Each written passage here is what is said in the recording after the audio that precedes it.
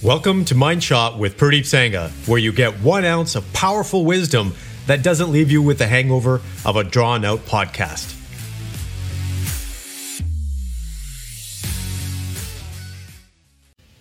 Hey, Mindful Alphas, thank you so much for tuning in for another episode. So today's episode is really about your consumers or your clients or customers. I'm just going to call them clients.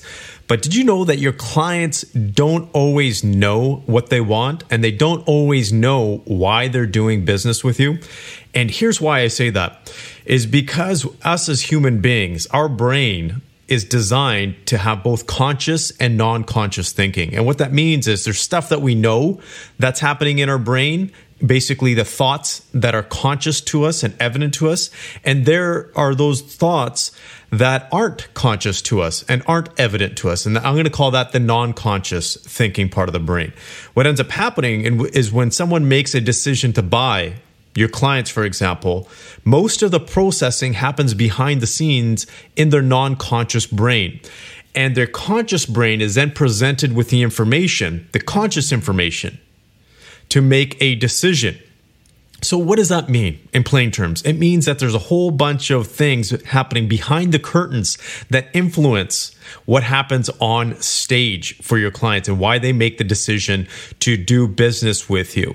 So when it comes to things like consumer satisfaction surveys or these focus groups, for example, you have to be very careful because you're not always going to get accurate information. And here's a quote I think is one of the best quotes out there ever. And this was from David Ogilvy. And if you have heard of him, he is probably one of the most well-renowned marketing experts, especially in the copywriting world, which is about how you phrase words or write sentences or paragraphs or sales copy to really influence people to buy. And here's what he said.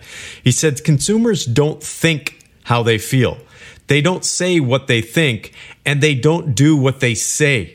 Let me repeat this. Consumers don't think how they feel. They don't say what they think, and they don't do what they say. Now, here's a gentleman that just gave a quote years ahead of the neuroscience that's come out today in terms of how people think and what they say and how they feel. So when someone says something, that's not necessarily how they think or how they feel, because that time gap between when they've actually made that decision to when you've actually asked them or when they've actually told you. So let's just say they buy something today, but you do a consumer survey or satisfaction survey a few days from now. That's not always accurate. In fact, it's actually a reconstruction of what they thought. And that reconstruction is influenced by what's happened between the day that they bought your product and service and the day they're actually completing your product survey. Why is this important? This is important because when you try to ask your customers about why they're doing business with you, you have to do this sooner than later because those memories are fresh in their brain and they're not influenced by their day-to-day life. Every day that goes by influences how they think and how they feel and their response back to you. So every day that goes by, it's not going to be as accurate. Now, this might sound maybe a little bit too technical, but it's very important for this one reason and this one mind shot for you to consider and take back to your business today, which is take a look at your consumer surveys, your satisfaction surveys, or your employee satisfaction surveys, or whatever surveys you're doing when it comes to finding out information about how people feel about your business in some way, shape, or form.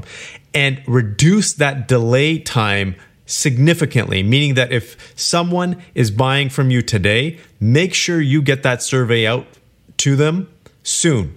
Almost instantaneously is ideal, but I know that's not always ideal because they haven't used your product yet. They may not have tested it or had enough time to actually test it to its full potential.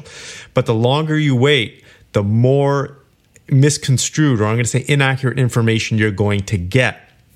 Again, this is about having, you can say, accurate information, which is very important to having a functional business. So let me repeat the mind shot for you for today. Take a look at the surveys that you're doing with your teams or your clients and reduce that lag time or that lead time. Shorten it, because the shorter it is, the more accurate information you are going to get. I hope this helps, and I wish you the very best. Take care.